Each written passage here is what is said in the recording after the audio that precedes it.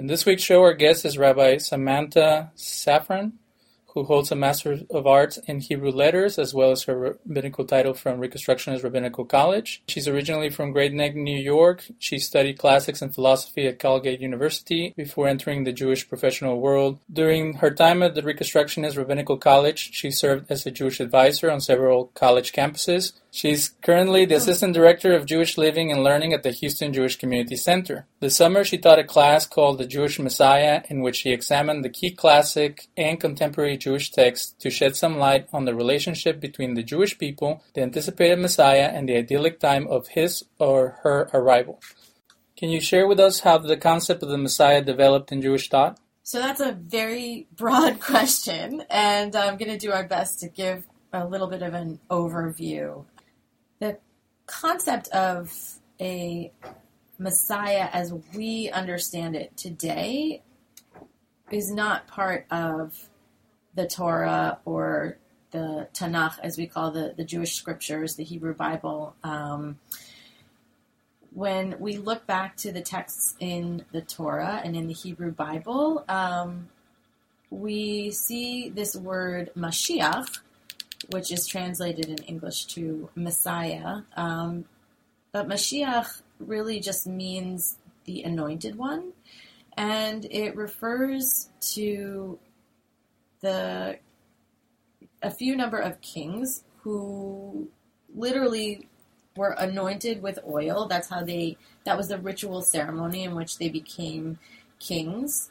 And while this happened with many religious figures in the Bible, including priests, for example, there were only 3 individuals who were labeled as Mashiach in biblical text, and it was not because they were the Messiah, as I said, as we understand it, but because they were simply the anointed ones, the ones who were anointed with oil. And they were King Saul, King David, and interestingly enough, King Cyrus, who was not even Jewish. So we have 3 examples of Mashiach in biblical literature, one of whom was not even Jewish. And it wasn't until later on that references to what we understand the Messiah to be today as more of a, for example, redeemer, as more of an individual, powerful figure, it wasn't until later on that those concepts were kind of retrojected back into the biblical texts. So we have examples that we look at in, let's say, Isaiah and Ezekiel, where it talks about someone rising up and being this kind of redeeming figure, and we look at those texts today and we say, oh, those are references to the Messiah. But at the time, they really were not. So we move then from biblical times to, let's say, closer to the turn of the millennium, 1st century BCE and onwards, and the Messiah started to creep into Jewish literature a little bit more. And when I say Jewish literature, I'm mainly referring more to what was canonized as our Mishnah, our Talmud, later medieval texts. These texts where the rabbis would discuss certain concepts really reflected an idea of a Messiah as possibly a person who would come back and step in and make the world better, make the world peaceful. There are many different portrayals of what this type of figure might be. This figure was a warrior. This figure was a savior. This figure was a Torah scholar, a judge, a redeemer, someone who brought peace. So there are lots of different rabbinic references to a figure like this, and also to what might bring about a figure like this. And an idea that is very closely connected with a figure of a Messiah is a concept of what we call Olam Haba, the world to come. And this is a very idyllic world in which, again, there is peace. The laws of nature are kind of turned upside down, and animals that you wouldn't expect to coexist could coexist. And so this also crept into rabbinic literature and is very much intertwined with the idea of the Messiah. As history unfolded, there were certain times, and I think we'll get into this a little bit later, when people really felt like they needed a figure to look to believe in as someone who would redeem them in their lifetimes. And so there have been in Jewish thought and in Jewish history several figures who rose up and either claimed this title of Messiah or were looked upon by others as a Messiah. And it's very interesting to look at those figures in history and kind of what they did to their Jewish communities. But that is certainly a part of the evolution of this idea of Messiah throughout the history of the Jewish people. And then in more modern times, that idea has changed a lot as well. And I'm sure I think we'll touch upon this a little bit later. But the idea has really transformed from a person, a figure who will redeem the Jewish people, to more of a messianic age that is not Olam Haba, not something that is going to happen later on, but something that we can bring about by doing good in the world today. So there's been a lot of different iterations of this idea of Messiah in Jewish history, and I'm sure we'll get into some of those details. Wonderful. One of the most fascinating theories I've heard about the writing of the Torah or the Hebrew Scriptures was that the exiles in Babylon were reflecting on their homeland and their history, and that either they had older texts or they were kind of developing a history that would give them hope in the midst of persecution or enslavement. Is there something about them projecting the reigns of King David and Solomon onto the future? When you look at biblical books like the Book of Daniel or others, they talk about this idyllic time where things are going to be so much better, and there's going to be a theocracy that is going to help them achieve their national goals.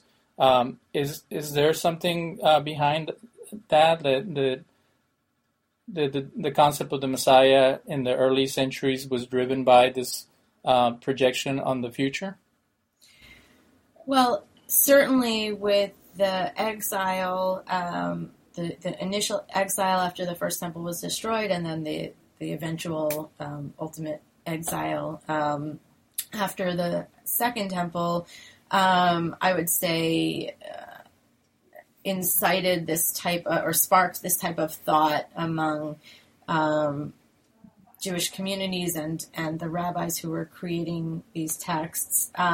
So there was this, for sure, this type of thought of a time when things might be better, and there was also actually a category of literature that emerged that we call apocalyptic literature, which is a little bit different, but it's still related to this idea of talking about the end of days when something will happen and then things will get better. And so Daniel was kind of on the borderline of that, but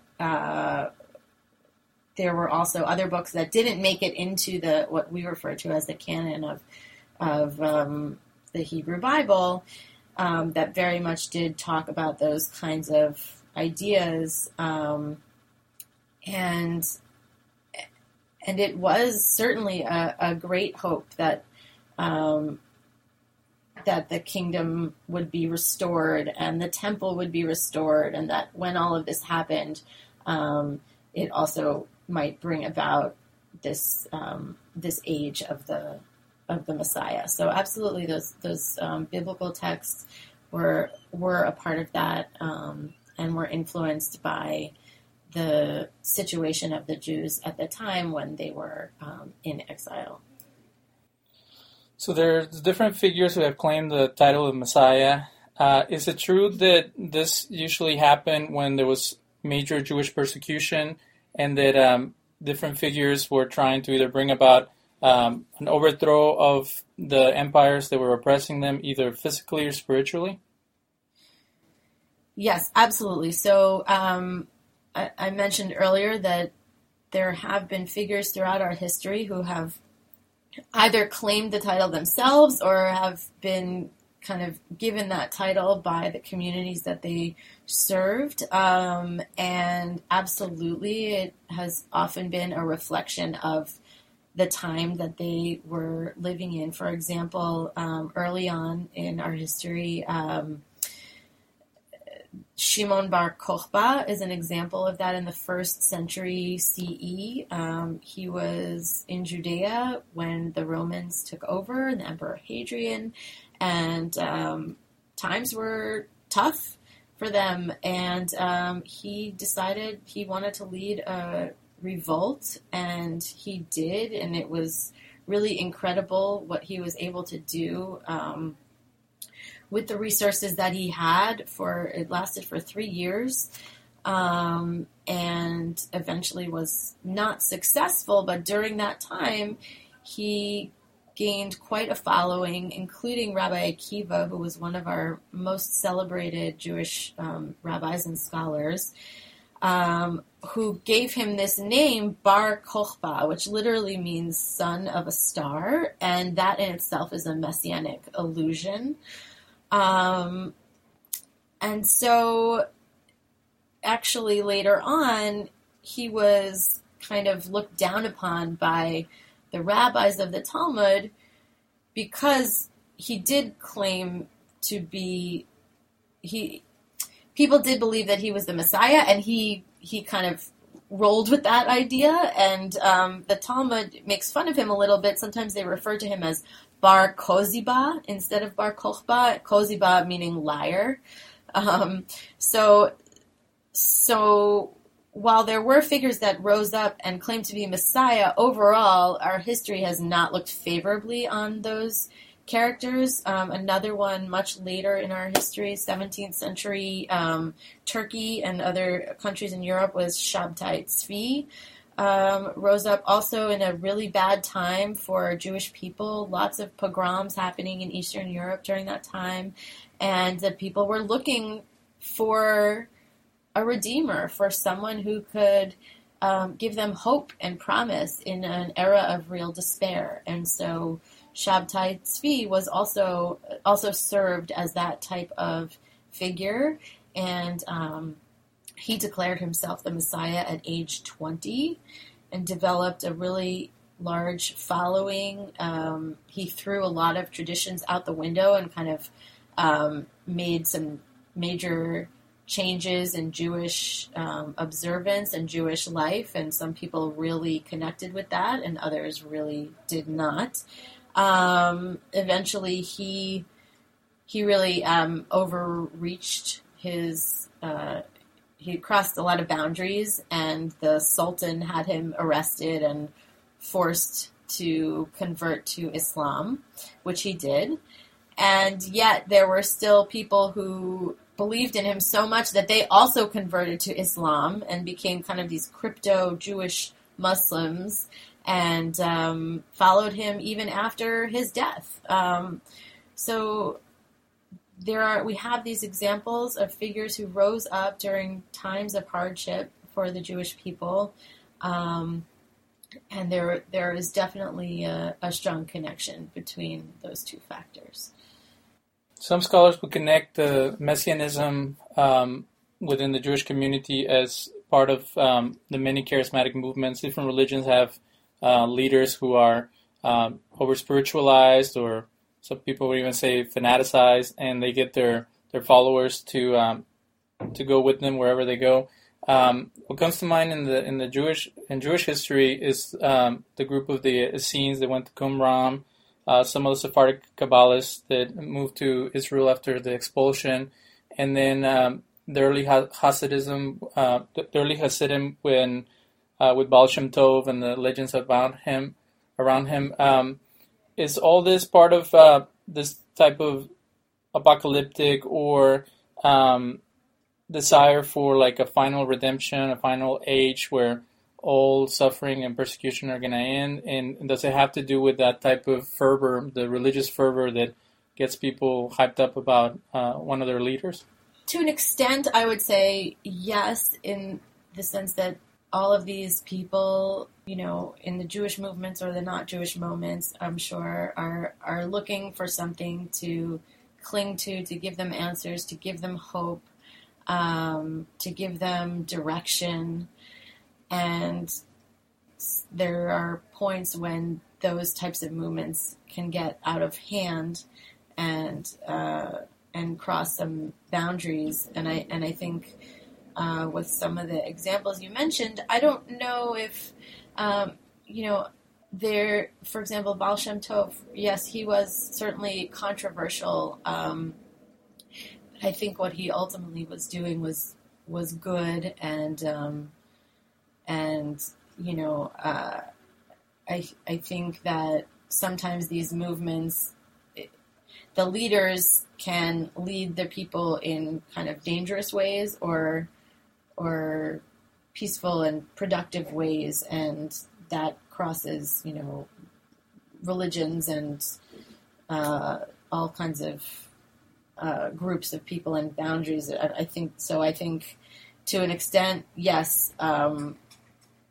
When Jewish people were following the examples that you gave, they were looking for something. But as far as if we're talking about end of days or Messiah, I don't know if that was always such a direct connection. Related to that, you mentioned Sabbatai Zvi. There's also another figure, Jacob Frank, yes. And Jay Michelson wrote his dissertation on Jacob Frank, and I know it's a very complicated thing, but so all these groups, one professor said that the Hasidim, there's different groups of Eastern European religious movements, that they channeled all that energy or that fervor that had started with the Sabbatarians up to Jacob Frank, and they turn it into something else. They turn it into a hopeful thing, a way for them to still have those aspirations, but become better people and try to help each other. Do you see that in your research? Yeah, and I think that's a little bit of what I was saying in my response to the last question about, if these leaders emerge and then, how they channel their people, if it's towards something productive and peaceful and positive, or it can be the opposite. And I think certainly with Hasidism, from what I know about it, and I'm certainly not an expert, but I think that there was a lot of emphasis on individual worship and devotion and passion and spirituality and the ability to attain that for oneself in one's lifetime, as opposed to waiting for it to happen later, or as opposed to just getting it from one leader. Of course, they had leaders, and we can talk about, you mentioned Baal Shem Tov, and then in more recent history, there's the Lubavitcher Rebbe Schneerson, who also many people have dubbed as the Messiah. So there are these, and there's a lot of controversy around that. There are these leaders, but I would definitely agree that I think with Hasidism, it has been channeled in that emphasis was a little bit of a shift, maybe from some of these other movements who were following leaders. In his book, Messianic Speculations in Israel, Abba Hillel Silver quotes medieval scholar Moses Alveda, who believes that the Messiah is tied to the biblical concepts of God's mercy, the vindication of God's name, and the promises made to the Jewish people of redemption and deliverance. How does modern Judaism differ from this traditional view? Because for our audience who are not familiar with some of these concepts. When people bring up subjects like that, like redemption, theocratic kingdoms, God being involved in people's lives in a physical way, like in the Exodus, people get kind of like, well, that's a lot of literary language or a lot of speculation. But for some people, that's very real, and they want it to happen in their lifetimes.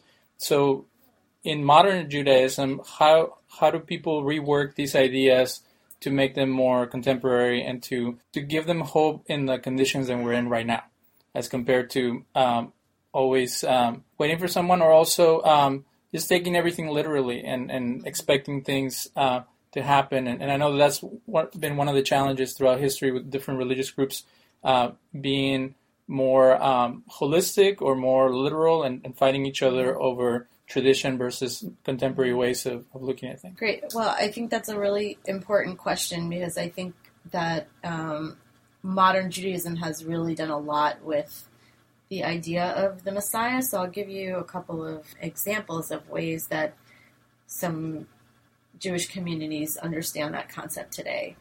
And I think it really, the shift began in the late 19th century in Germany, which is where the Jewish Reform movement got its start. Jews were emancipated in Germany, and that was a huge milestone and a huge shift from what life had been for centuries and centuries. And they were no longer seeking a personal Messiah in the same way that their ancestors had been for so many years. And a little bit later, but still late 19th century, when the movement had moved over to this country and they were forming their ideals and principles, one of the things that they stated was that they saw the promise of redemption in their own time. They saw in their own freedom and opportunity this promise, and they didn't need to believe in a traditional figure of Messiah anymore. So they shifted from a person to an idea. And this is reflected in liturgy changes that happened. For example, in a prayer that we say multiple times a day, the Amidah, the standing prayer, there's a line that talks about bringing a redeemer to our ancestors, to our children and our children's children. And the older version of that prayer says that that God will send a redeemer. And the Reform movement changed that to that God will bring redemption to their children's children. So in Hebrew, it's goel, redeemer, or geula, redemption. And in that small liturgical change, it really represented a big idea of how to understand the Messiah. And others have taken from that shift and that change and reworked it a little bit into some other associations with Messianism. For example, Rabbi Abraham Joshua Heschel makes a connection between Messianism and Shabbat, the Sabbath. And he says that when the Sabbath is entering the world, we are touched by a moment of actual redemption, as if the spirit of the Messiah has moved over the face of the earth for just a moment. And that Shabbat should be this taste of redemption. So it's another modern way of understanding this messianic idea. Rabbi Jacob Staub has a piece, Waiting for the Messiah, and he talks about how we're not waiting passively to be rescued. We're actually working actively to hasten the arrival of the Messianic era by increasing peace and justice in this world. So another way that we can, in response to your question, bring about that time for ourselves is by working towards peace and justice, doing good in our world and making it a better place. And then And to go along with that, there's a book which maybe you've heard of. I think it was a pretty popular book when it came out not that long ago. Rabbi Robert Levine, There Is No Messiah, and You're It. The stunning transformation of Judaism's most provocative idea. So again, he says we're not waiting anymore. We need to be inspired by our tradition and by our values. And guess what? There's no Messiah. It's you. It's us. It's all of us. And that also is an idea that I think speaks to many modern Jewish people today, in that really we have a responsibility to make the world better, and by doing so, to bring about this idyllic messianic type age.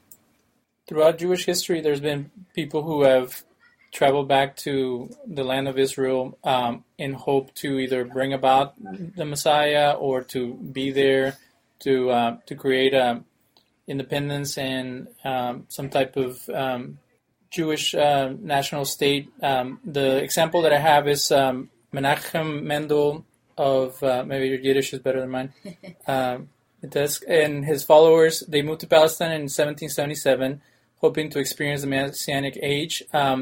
What is the role of the State of Israel and political freedom for Jews as a part of the fulfillment of this type of redemption of Messianism? And how do American Jews deal with this type of Zionism? So you bring up an important point that another idea that Messianism has been associated with over the years in modern, well, no, not really over the years of the existence of the Jewish people since the exile, is Messianism with Zionism. And some people certainly felt that by moving to the land when it was Palestine, and or now moving to the land as the State of Israel, that they are helping to fulfill the redemption of the Jewish people. We actually have, again, in our liturgy, a phrase that we talk about, kibbutz galuyot, the ingathering of the exiles, which is something that we pray for. So it's an important question. What does that mean for us? And certainly also, what does it mean for us as American Jews saying those words, but knowing that we're not going to be moving to Israel in our lifetime? So certainly when the State of Israel was founded, many believed that this was part of that bringing about that Messianic age. David Ben-Gurion in the early 20th century also said that his Messianic vision was a striving towards the kingdom of God on earth, and that this would happen by the founding of the State of Israel. But at the same time, what he taught was that this striving has no end. So we can come near to the kingdom of God, but we can never fully reach it. It's something that we will always be striving for. And I think that's one way of understanding the founding of the State of Israel, is that it certainly has brought us closer to a messianic vision of a world for a safe place for the Jewish people. But at the same time, we're not done just because the state has been founded. We always need to be striving. We always need to be making it better. Certainly, Israel. There's always there's lots of issues around Israel, and Israel is far from a perfect place and needs to be better. And so, I think that there is a very strong connection between the idea of a messianic age and the state of Israel, or just political freedom for Jews in general. But we're not done. We have a lot more striving to do. What we're trying to do is trying to expand people's horizons and let them know that there's a lot to learn and a lot to grow from. So we thank you again for being on the show. Thanks so much. Thanks for the opportunity.